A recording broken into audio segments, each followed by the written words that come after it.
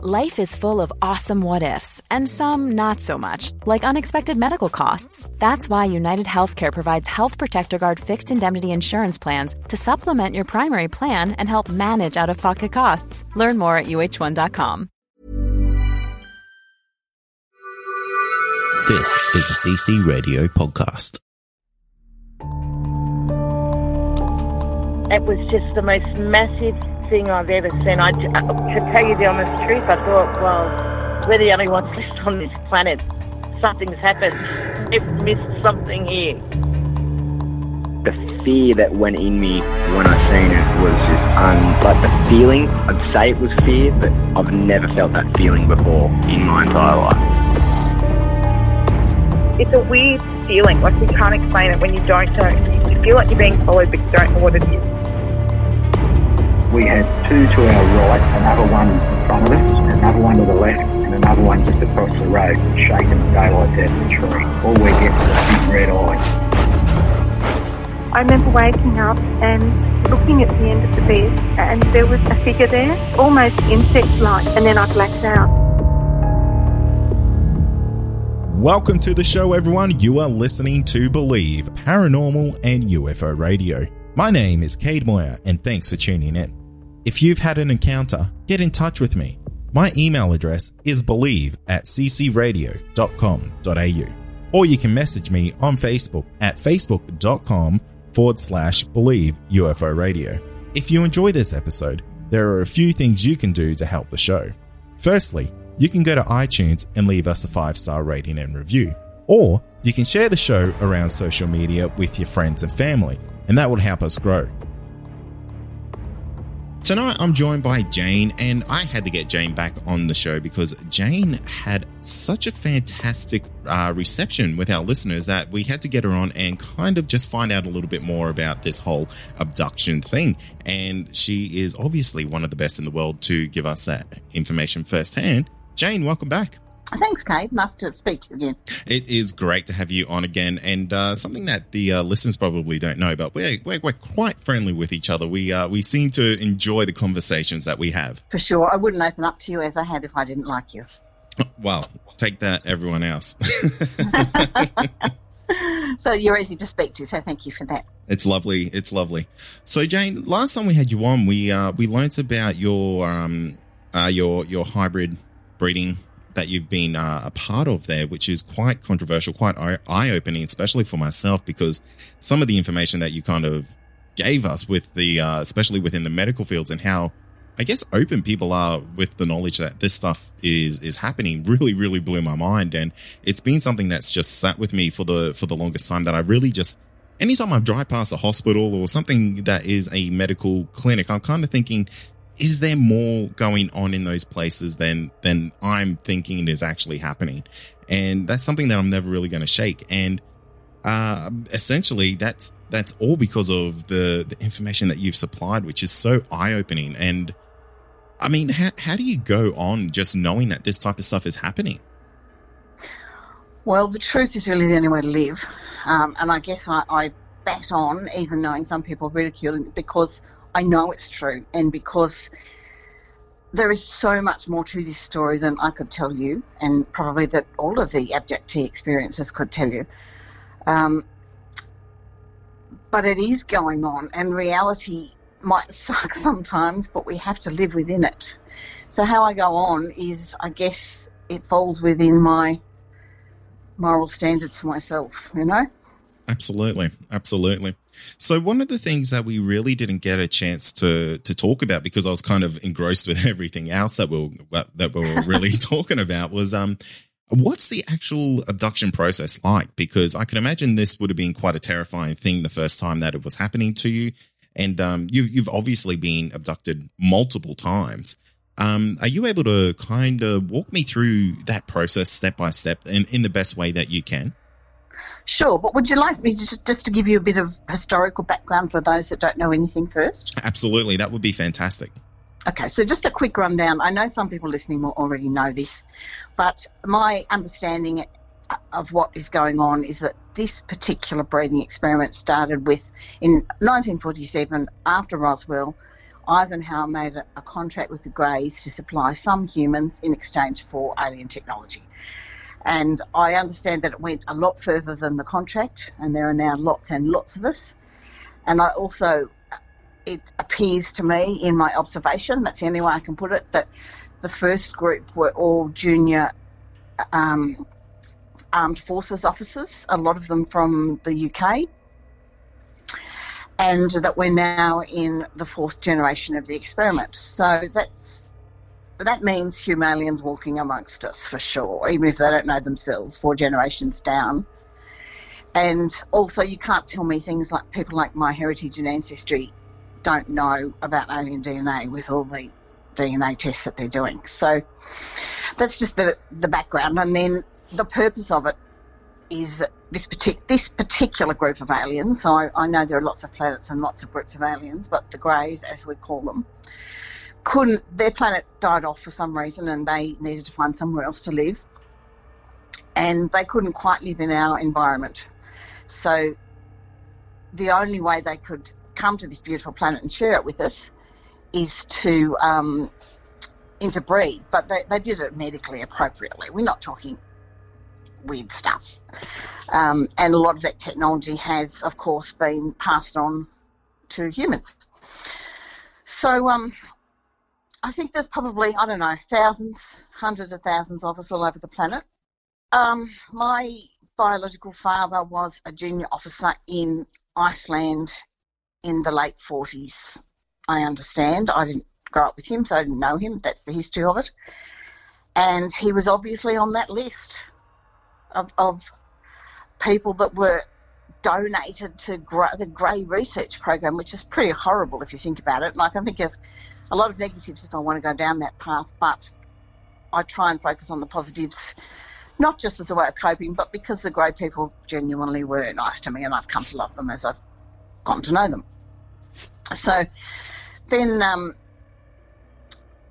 in my memory, I was a toddler in a cot, and the man I call Grandpa Graham, or Graham sometimes, I was awake. My mother was in a bed beside me. I could see her, but I was in my white painted cot. It's that clear to me. And Grandpa Graham was standing at the end of my cot, put with his arms out, and I walked over to him and let him pick me up. If you think about it, a child would go, I'd obviously seen him before. He seemed to know me, but that's my first memory. So how old were you when that happened? Well, under 2. Oh, wow. And you remember that? I remember this so clearly. I've had dreams about it all my life. It just stuck in my mind. And all through my childhood, I would have dreams of the man with cow eyes, I would call him in my child mind. And of course, they're much bigger than cow eyes, but they're gentle and dark and loving. They're not scary at all to a child anyway. So he would pick me up and then we would float up in a tunnel of white light. You've got to remember that it's impossible to find English words to describe something that we don't have. There are no nouns for it. There are no names for it. There are no adjectives for it. So I'm just doing the best I can. But in this tunnel of white light, I could see like brick pattern dashes of light floating around me, getting faster and faster until they were a blur of light. And it felt like I was in water, but I was breathing, so that was the density of it, and that I was floating up. Now, you've got to remember this is an adult looking back too. I'm sure I didn't think all these things as a child. It just happened. And I'd float up with Graham holding me, and I'm sitting on his right hip, and he's got his arm around me, and I've got my little hands around his neck, and I'm not frightened at all. And we float up, and then we just step out of the light tunnel, the light elevator, onto a surface, and then the floor closes behind us. So then we're standing on the floor of a spaceship.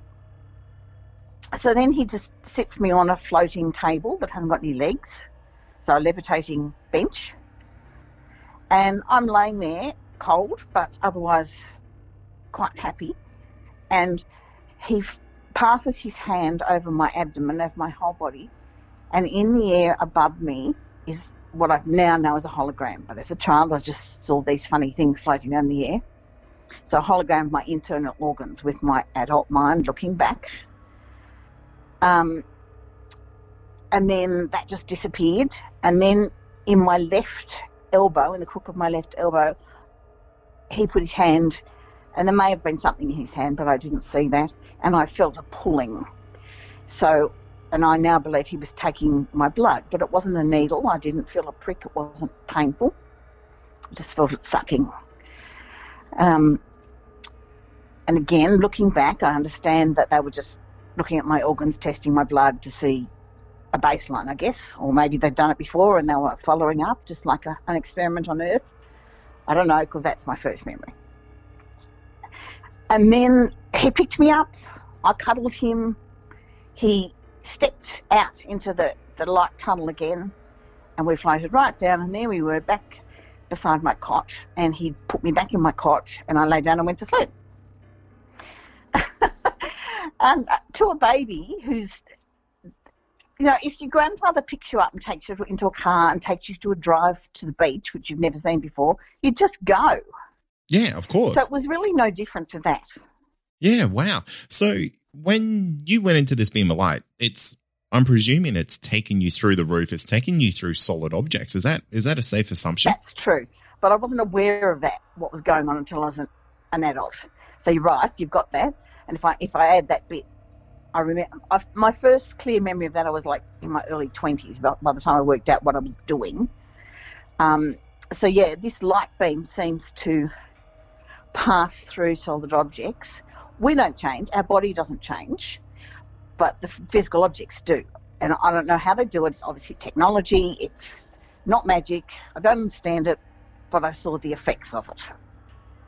So, yeah, so we passed up through the ceiling. So in a later experience of that, I remember floating up through the ceiling without Graham holding me, laying down because I'd floated up off the bed, going through the ceiling, sneezing, seeing cockroaches. So I had a physical response to what was there. So you could actually see into whatever you were passing through? Yes. Wow. So, and to sneeze, it's not a hallucination, is it? If I'm having a physical response to it. Not at all. Not at all. Yeah. And I also remember another time coming back from a visit and coming to the spaceship landing in the backyard, basically, and standing in front of the back door, and it was locked. So I was locked out. And Graham said, walk through it. And I went, no, I can't walk through it. He said, oh, you can. And he held me on steps through together. So he said, apparently you just forget. Anyway, and then he stepped back through and I was back home. And by the time I got through 2 rooms to the bottom of the stairs in a 2-story building, I'd forgotten it had happened until the next morning.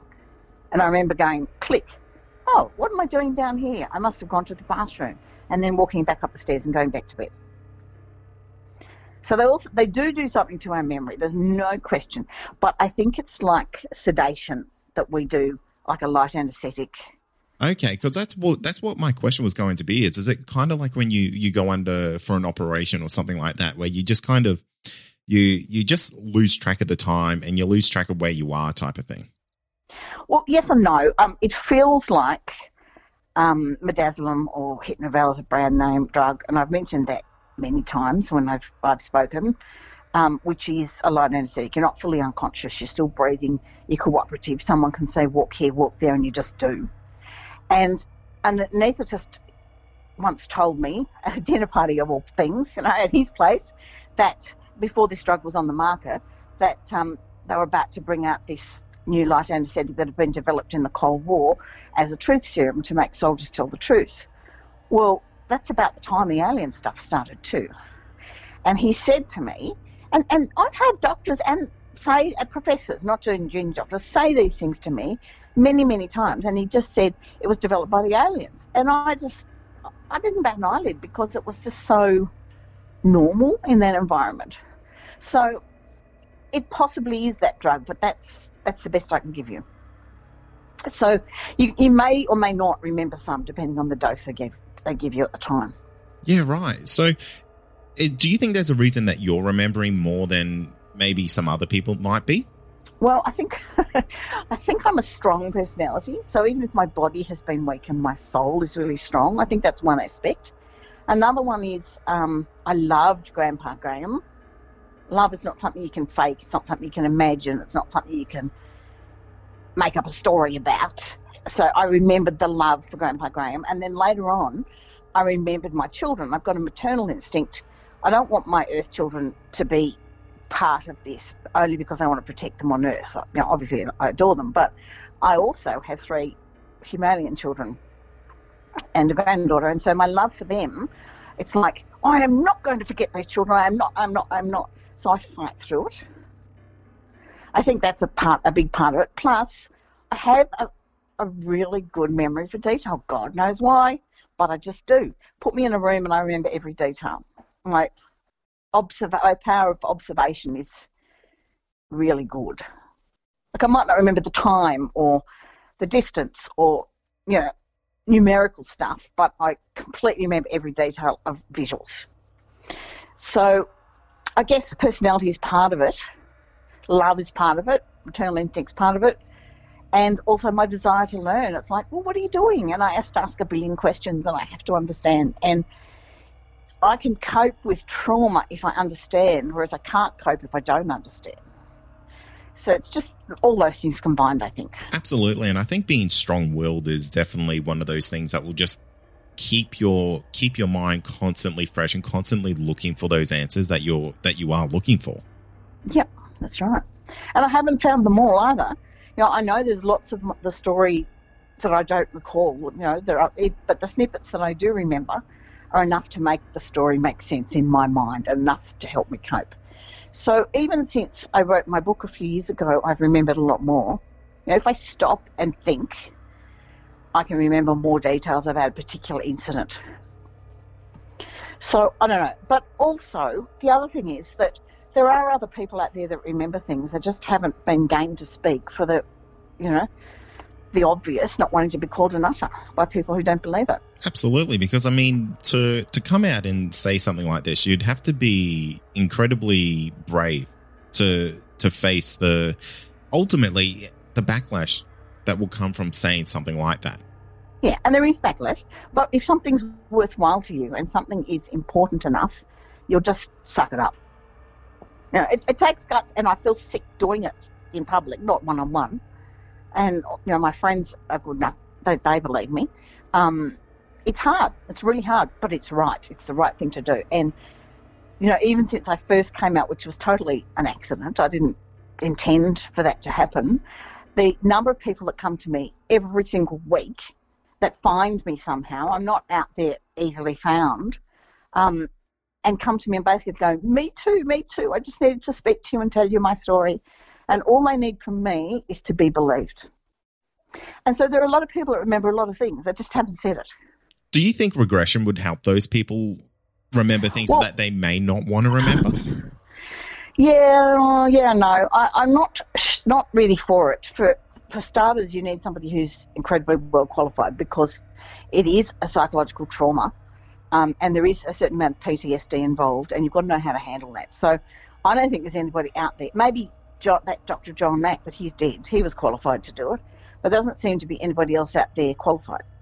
And one of the biggest problems that I would have with regression therapy is you have to have this absolute complete trust in this person above anyone else, that they're not going to try and plant some type of pre-programmed idea that they have into your memories. Yeah, and they don't have to try and plant it. They just have to suggest that, oh, no, it's not that way, it's this way. And that, of course, has happened to me. I've had lots of people in the UFO community go, no, that's not what happened. This is what happened. And I go, well, were you there? And that's the best reply that you can do for anyone like that, because I always say to these people who say, you know, do you think that really happened? Do you think it didn't happen? And I said, well, I wasn't there. It's not for me to say that this person's encounter didn't happen the exact way it happened, because this is their encounter. It's not mine. Yeah, but apart from that, you know, as I keep saying, you can't make up the emotions around it. You can't make up the trauma around it. You can't make up the love. You know, and I remember Grandpa Graham because I love Grandpa Graham. I remember my children because I had that maternal love bond with my children. And the rest is fighting to keep those memories. So, Jane, I want to touch on something that you said there a little bit earlier, and that was you said your grandfather got taken way back in the day there. Do you think there was a reason that he was selected, or do you think that was just dumb luck? No, I think I said I thought my grandfather was one, and I'm sure that my father was one, but I don't have any stories about my grandfather being taken. It was just something implied. There was some sort of understanding between us. So I think he was just silent about it. But as for were we selected, well, if you go back to, I think I've got it from both sides, my mother's side and my father's side, now that I dug around a bit further. I didn't know any of that in the beginning because, I just kept it all to myself. But now I realise, and unfortunately those people are dead, so I can't ask any more questions. But I remember certain things being said.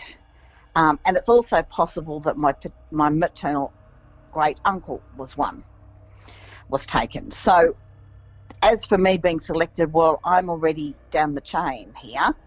So when I asked Graham why me, he showed me an image of DNA, and DNA was only discovered in my lifetime, so I saw that before it came out for us.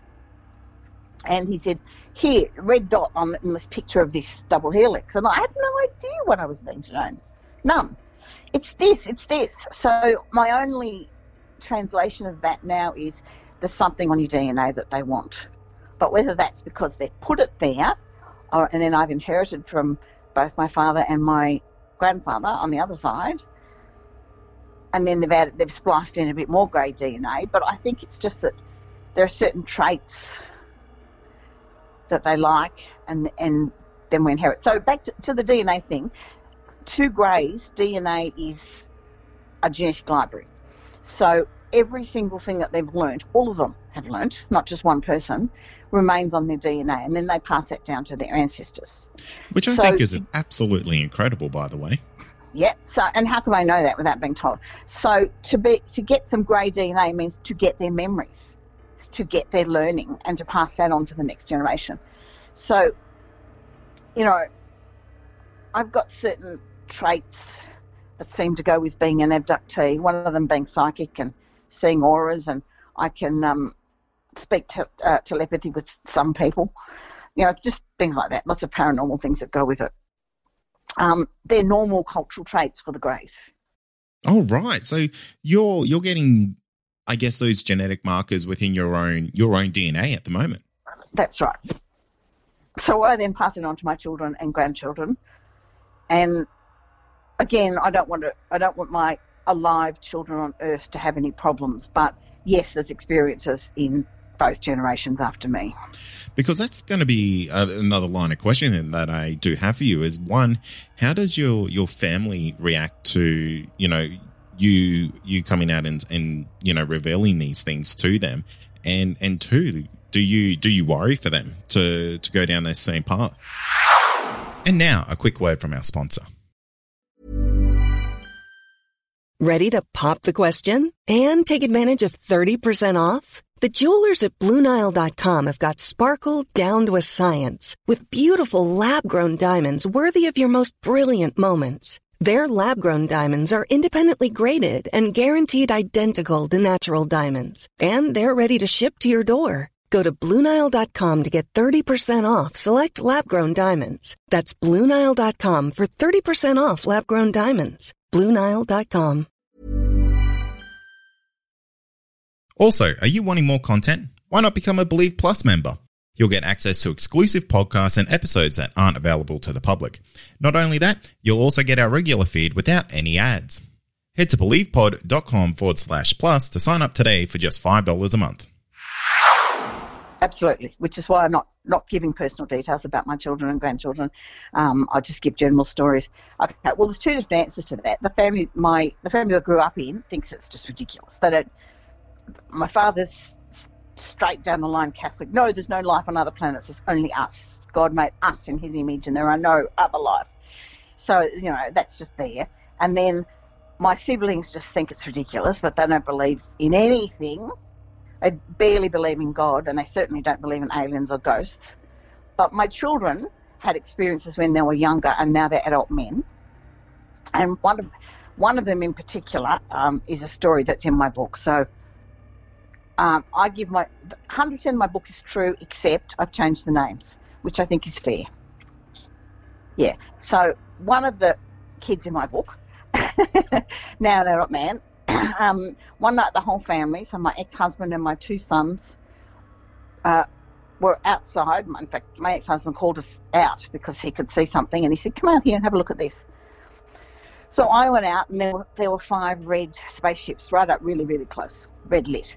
So I called the boys out. Nobody's frightened. Everyone just thinks this is very exciting.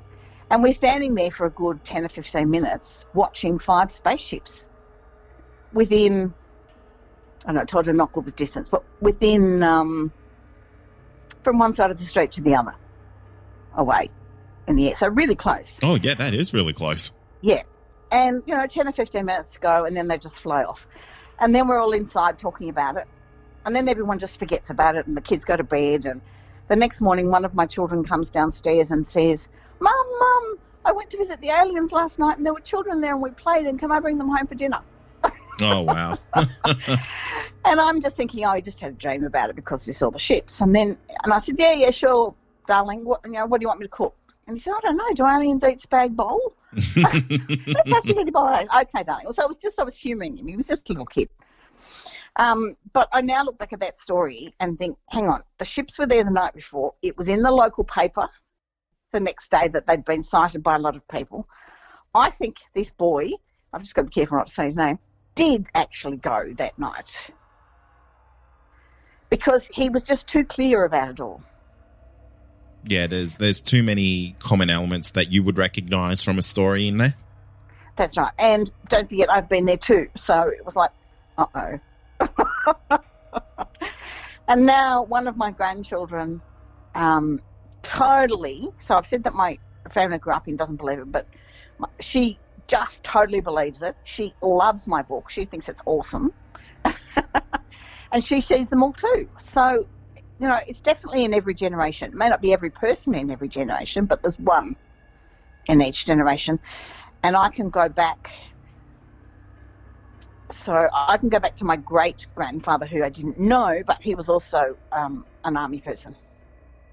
Yeah, right. So there is that common element there, so isn't there? That's actually 5 generations, yeah. But I haven't spoken to him, so I'm only saying 4 because they're the ones I've spoken to. Yeah, it's very interesting because there definitely seems to be a line of lineage there, really, doesn't there? And it would make sense that, it would go as far forward as it could and obviously continue on as far as they could continue doing this. Yes. And, a bit more detail about the why. This is a beautiful planet, and I don't think that we appreciate what we've got here. We do have a lot of resources, and it's beautiful to look at, and we've got water and all the elements that are needed. So why wouldn't someone want to live here? But they don't want to take over. They want to share it. However, the environment, they can come here for a couple of hours, but after that they get sick. And they do it at night because they can't cope with the heat or the sun's rays. So what I've noticed over time, and is a cumulative observation, is that they feel cooler, much cooler than us, so their body temperature normally is much lower. So they'd overheat here during the day really fast. Their breathing is so slow and so shallow, because I've really looked, that it's almost, at first you might think they're not breathing, but if you look, they are. It's just not very easy to discern movement. So they're just breathing slowly and shallowly and in, out, like us. And then I actually felt their pulse because I wanted to, because I asked to, and Graham's pulse is really slow. Whereas I would expect, with all of that, for it to be really fast because they're little. Yeah. And children's pulses are faster. So it wasn't what I expected. So if I was imagining it, I would have put it at a fast pulse rate. Yeah, because that's kind of how I would imagine it too. You've got the slow breathing, you've got the shallow breaths, and just them kind of being, I guess, a little bit smaller as well. You would imagine that would just go hand in hand. Exactly. But no, it's slow. So obviously their entire metabolism is much slower than ours, and also where they live is quite dark, so hence the big eyes are just adapted to their environment. Obviously lower gravity, so they've got long arms, and legs and feet and hands and skinny bodies, or skinny to us, normal to them. So it really just is about environment. And so imagine mixing, and we're in Australia, so an Aboriginal woman and an English man, and obviously having mixed race children, but they're going to get some traits from both sides, they're going to get some culture from both sides. That's just how it works when you breed. Well, and they adapt to the environment. So they could probably, a half Aboriginal child could usually fit into either culture. Well, it's exactly the same for the greys. I mean, people that have grey blood in them are going to be better suited to living in the environment on Earth. So that's something that you said earlier there, is that you said that there is hybrids living here, Humalians living in, maybe Australia. I don't want to put those words in your mouth, but you were saying they're living here on Earth. Well, think about it. I'm one. If I have grey DNA, I'm human, obviously. I've human parents, born on Earth, grew up on Earth. But if I've got grey DNA in me, what am I? No, that's fair. I'm part grey. Yeah, so, absolutely. You know, if each generation is more grey than the one before, of course there are. But this Humalian is just a made-up word. I made it up before it. You should copyright it because it's a really great word. It's taken off, but it doesn't matter. I mean, I call them hybrids, but I just thought hybrid sounded awful for humans, for people. So my granddaughter and I sat down and made that word up. So it was just softer, you know. Yeah, no, I do like it. It's much nicer. Well, even aliens are a bit ridiculous. I mean, we're aliens to them, they are to us, but we just don't have any other words, like I said before. Yeah, absolutely. I guess it all depends on the perspective of what side you're looking at is how you can describe that. Yep. But they're people, we're people. They've got a body and a soul, we've got a body and a soul, and we're really actually the same on the inside. So as I keep saying, the greys are no different to two different races on Earth. So an Asian woman, a Negro man, and an English whatever child are all going to be completely different. But we're all human. Yeah, I completely understand that. I don't mean greys are human, but they're human-like. They're a being. Yeah, well, but like I said, body, soul, culture, love, they seem like us to me. Yeah. It's just the physical form is different. Yeah, and that's environment, which is what I was trying to explain. Absolutely, and that's just evolution. That's just how that works. It is. So one thing that you did touch on there a little bit earlier is that you said that this is all done in a peaceful way. Like there's nothing negative about it, because I don't know. There's plenty negative about it. It challenges my morals and my integrity, and leaves me with a lot of questions. But that we do experiments on humans, on animals, and they're doing the best they can. They are very kind and gentle, and they ask permission before they do anything. And like I remember lying on a table being cold and in pain because I was doing something to my reproductive organs, and go, oh, that hurts. And Graham is stroking my left arm. I even remember details of where he was standing, lovingly, just stroking it, going, do you want us to stop? And he put a blanket over me. I mean, it wasn't a blanket, it was some sort of fabric, but, you know, obviously meaning to be a blanket. So that they are kind and caring and positive and loving, but that's the individuals as well. And I got lucky that I got Grandpa Graham. I'm sure of that. Yeah. And this is something that I've been wanting to ask you for a long time, because I just recently spoke to a gentleman by the name of John Sumple, and he directed this movie called The Seeding, which is all about women and men in a very similar situation that you're in. But one of the common traits that I noticed, that all these abductees who were selected for these breeding programs, they were all taken by lizard type beings, which seem to be very forceful in the way that they go about it, and it's absolutely not enjoyable for anyone involved, because it kind of has this very aggressive and dangerous form of doing what they're trying to do. Horrible. Yeah, I've heard some stories like that too. Yeah, and I noticed that these stories don't come from your experiences at all. And you're saying this could be your lucky, or is it just maybe these greys just take a completely more, I guess, a more, I don't want to say appropriate approach to it, because I mean, they're obviously doing some things that may be very questionable, but they're not doing it in a way that is belittling to anyone. No. Well, first of all, we're obviously talking about two different races from two different planets with two different cultures. Even if they're both doing breeding experiments, they're not the same people. I have not had any of these lizard-like experiences at all. So I think the Greys, I've actually met quite a few of them now. It's just that the only one I know by name is Grandpa Graham and my own children. And they are very calm, gentle, peaceful race. There's just no question. They have a clear culture. They have families. They have jobs. They have a point system, not a monetary system. But, you know, there's obviously order to this culture. And but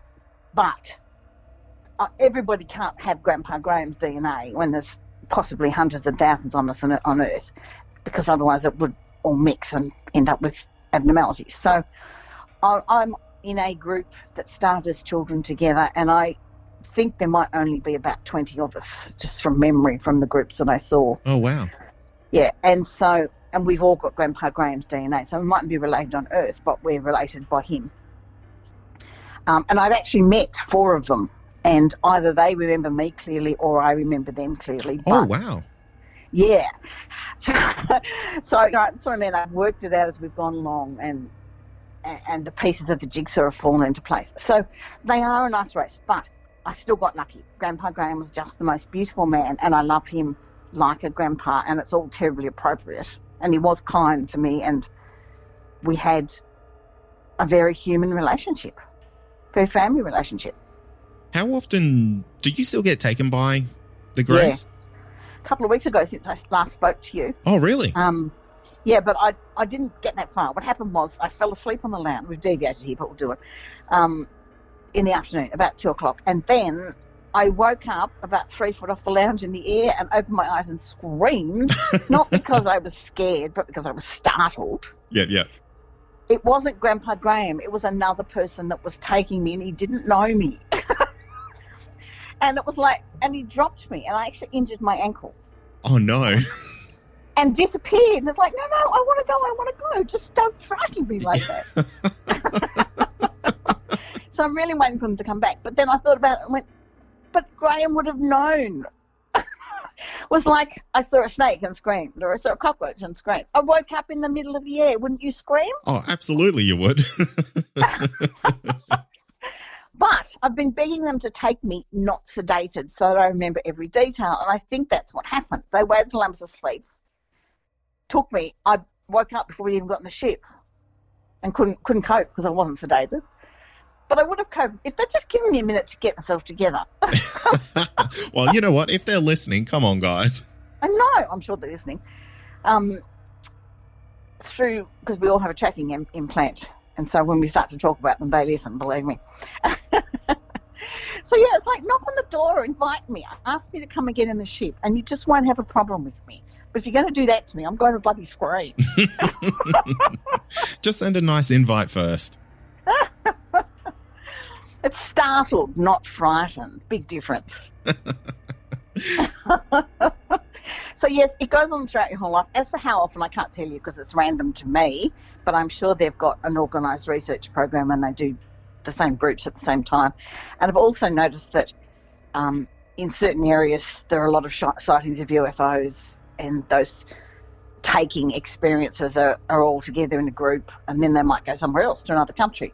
You know, the internet's helped with that sort of thing, and people telling me about their sightings or their experiences. So it's clearly a terribly organised experiment.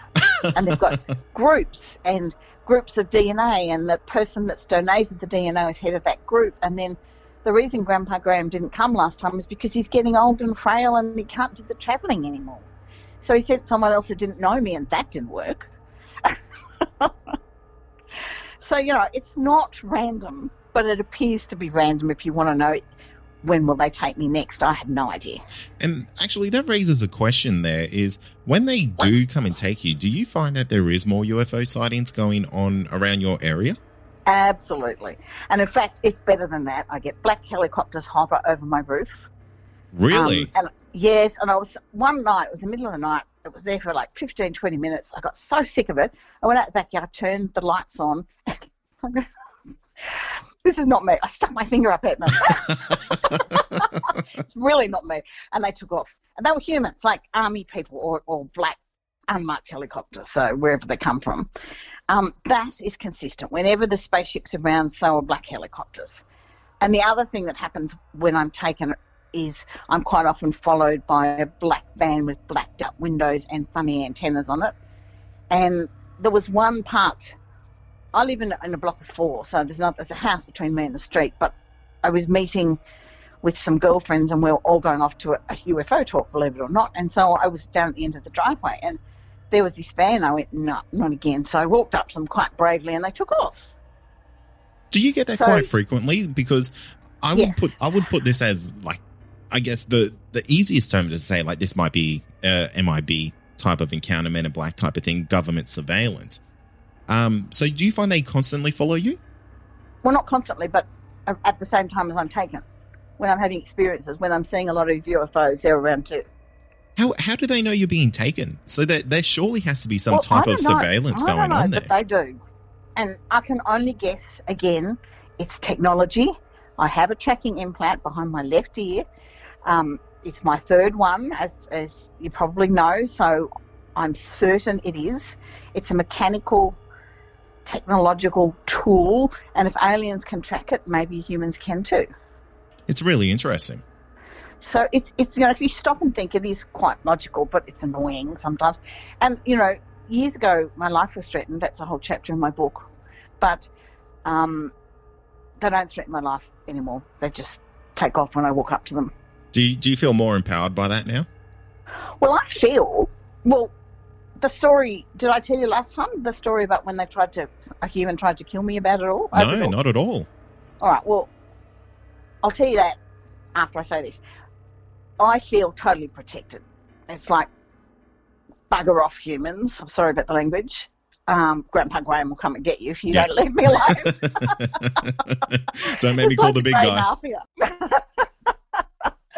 A grey mafia. But anyway, so this particular time was 20 years ago, but nevertheless it happened. And I'd been followed by, an older style beige sedan, I think it was light grey, but that sort of nondescript colour. And I got the number plate because I saw it so many times, so I rang the police and they hung up and rang me back and said, we can't do anything because it's registered to a PI, and they wouldn't discuss it anymore. It wasn't a PI, it was government, I'm sure it was, but that's what they told me. So that happened. My landline phone was tapped and I got Telstra out, and the technician said, come here, I want to show you. And he showed me the wires and where one had been cut. And he said, there's been a bug put in there. Oh, wow. I said, will you put that in writing? And he said, no. But I'm making sure that you know about it. It was before mobile phones. Otherwise I would have taken, before photos on mobile phones, taken photographs. But anyway, that happened. And then one night my dog barked and barked and barked, and she never did that. And so I went to look out the back to see what she was barking at, and through double glass sliding doors I could see a big ball of white light hanging over my backyard. So it looked like a full moon up close, but with no markings on it. And I knew who it was and what it was, so I waved. And I wanted to go out there, and I tried to go out and open the door, and then I felt sedated, and I felt, go back to bed. And so I went back to bed and went back to sleep. And my habit would have been, even if I get up to go to the loo, check on my children. I didn't check on my children. I just went back to bed and back to sleep. And in the morning, I didn't remember until on the radio, on 2WSFM, it was then. It was anyway, the memory comes flooding back to me when I tell the story. It's just so clear. Anyway, so on the radio, Hans Torv was the announcer, and he said, there's just been a human body found behind such and such an address, and it was lasered like the aliens do cow mutilations. Oh, really? On the freaking radio. Wow. On my way to work. And so then it all comes flooding back to me. That was my trigger, what had happened the night before. So I get to work, and bizarrely I'm working for a drug company. It's all mixed up. And I ring the police and I said, listen, I know a lot about what happened last night. I can tell you about the body. And whoever answered the phone hung up. The police sergeant came and said, we've been told we're not allowed to discuss it with you. We know it's not human. What? Case closed. And they wouldn't discuss it with me. Now, wouldn't you think when someone rings and says, I know something about a murder, they'd want to question them? That's crazy. They didn't even want my name. Wow. So then I rang the radio station and asked to speak to the radio announcer, because I heard this, and I know what happened the night before, and I want to get to the bottom of it. And the woman that answered the phone said, hang on, and she got the station manager, who was a man but didn't give his name. I was just told station manager. And he said, we've been told to pull the story, we're not allowed to talk about it. And he was shaken. He was clearly shaken. He would not discuss it with me. Wow. But he didn't deny it either. That's incredible. That's absolutely incredible. Anyway, what happened to precede all that, so we have to go back a step in the story before the UFO was out in my backyard, is that I had an implant in my left knee, under my left kneecap, since I was 8. I had a foreign body that kept coming to the surface and getting all pussy and then receding, and doctors could never grab it. And they would say, like just GPs would say, oh, she's a child, she's got a piece of gravel there from a fall or something. But I had no memory of a fall and an injury there. Right, so then back to the night where the UFO is, and I'm in my mid-30s by now, the thing has come to the surface, and I've knelt down on the carpet to pick something up, and it got caught in the threads on the carpet and ripped out. So here's this implant, and it looked like, it certainly didn't look like a piece of gravel or a piece of glass or anything that could have been a childhood accident. It telescoped in on itself. It was thicker at one end than the other. It telescoped out to about, I don't know, a centimetre and a half, but it pushed into just a dot, like a millimetre, and I could pull it in and out. If I pulled it with my thumbs on either end, my thumbnails, I could pull the thing in and out.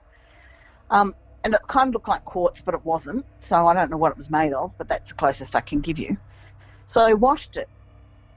Couldn't decide whether to throw it in the bin or put it on the kitchen bench. Thought I'd thrown it out, but then got it out of the bin and put it on the kitchen bench, and the next morning it was gone. So not only that, but I had a sore, itchy spot behind my left ear, which is still there to this day, which was the replacement implant. So the reason that Grandpa Graham had come is because my implant had gone haywire with electrical, interference, gone and I thought, oh, something's going on. And they came down, and then this man was trying to break into my house to kill me. Wow. And had he gotten in, he probably would have killed my children too, I guess. I now know I was the target, but God, I was a single mother by that stage. And that's it. You just don't know. You just don't know. So they killed him. They killed a human, and this is on record somewhere in police files, and lasered his body open like they do cows. And apparently there was, according to the radio announcer, no blood anywhere, and the organs were gone, and we don't have tools like that.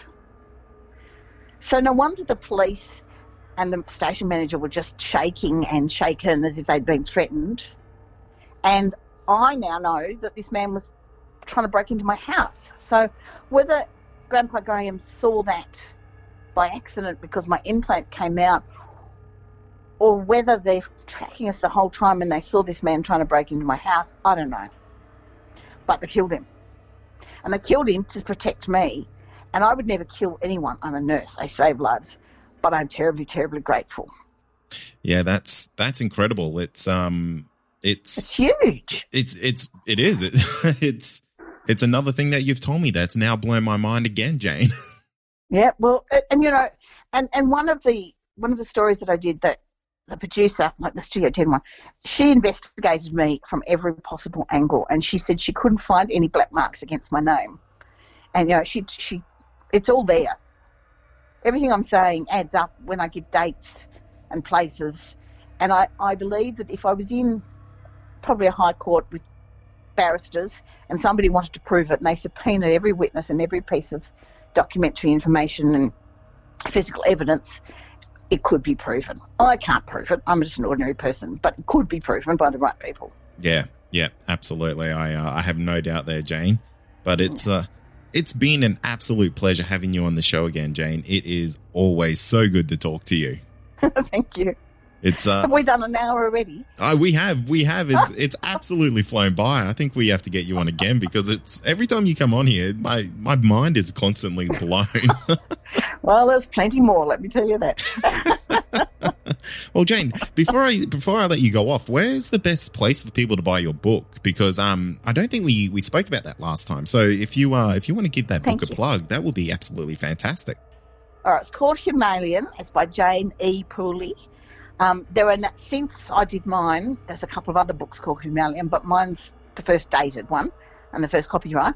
Only on Amazon.com. Don't buy third-party copies where they've bought it and then jacked up the price and sold it, because I've seen people have come back to me and said, but it says $60, and I said no, it's $18, American dollars. So buy straight from Amazon.com. I will do a Kindle, but I haven't yet. So you can only buy hard copies. There's a colour copy for $28 American with coloured illustrations and coloured UFO photos. And then there's a black and white copy called Humalian 2, TOO, on cheaper paper for $10 less or $11 less. And I'll also include links to all those in the show notes, and they'll also be on that first episode as well, because I believe people should be out there reading your story and really learning from a first-hand perspective about these types of things. I think it's very important. Thank you. I think it is too, and that's why as I keep saying, suck it up, even though it takes some courage to speak, because I think people do need to know. It is going on. Eventually the truth is going to have to come out. I think my theory, just one more thing on why governments don't want to disclose what's going on, is that it'll be like the pedophilia cases, and everybody will be out there going, me too, and want to sue the government for initially allowing humans to be taken in exchange for tech. Oh, absolutely. It'll be the biggest lawsuit in history. Yep. So they have to cover it up, but it's going to come out because there are more and more people like me speaking. I'm not the only one. I mean, you might be speaking to me now, but as I said to you before we were recording, people come to me every week and tell me from all over the world and say, me too. Thank you for speaking out. Me too. So there's obviously a lot more than I could possibly know, or that any UFO groups could possibly know.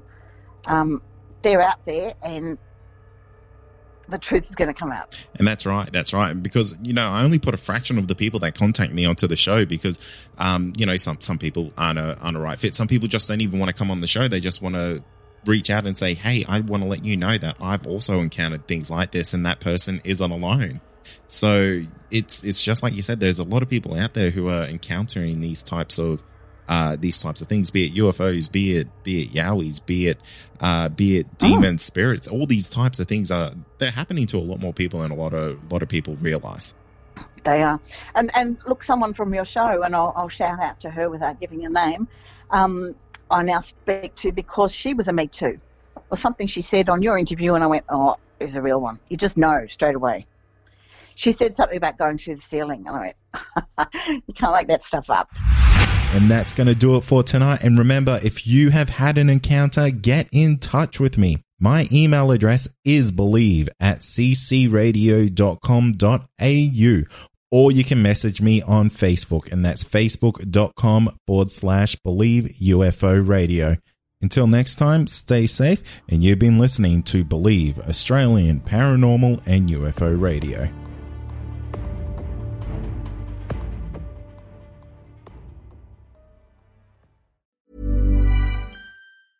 Hi, this is Paige from Giggly Squad, and I want to talk to you about Splash Refresher and my water intake. Okay, so you guys obviously know that I'm a hydrated girly, but sometimes when you drink that much water, it starts to just taste bland, and you're just like, I need something to spice it up. That's why I love Splash Refresher.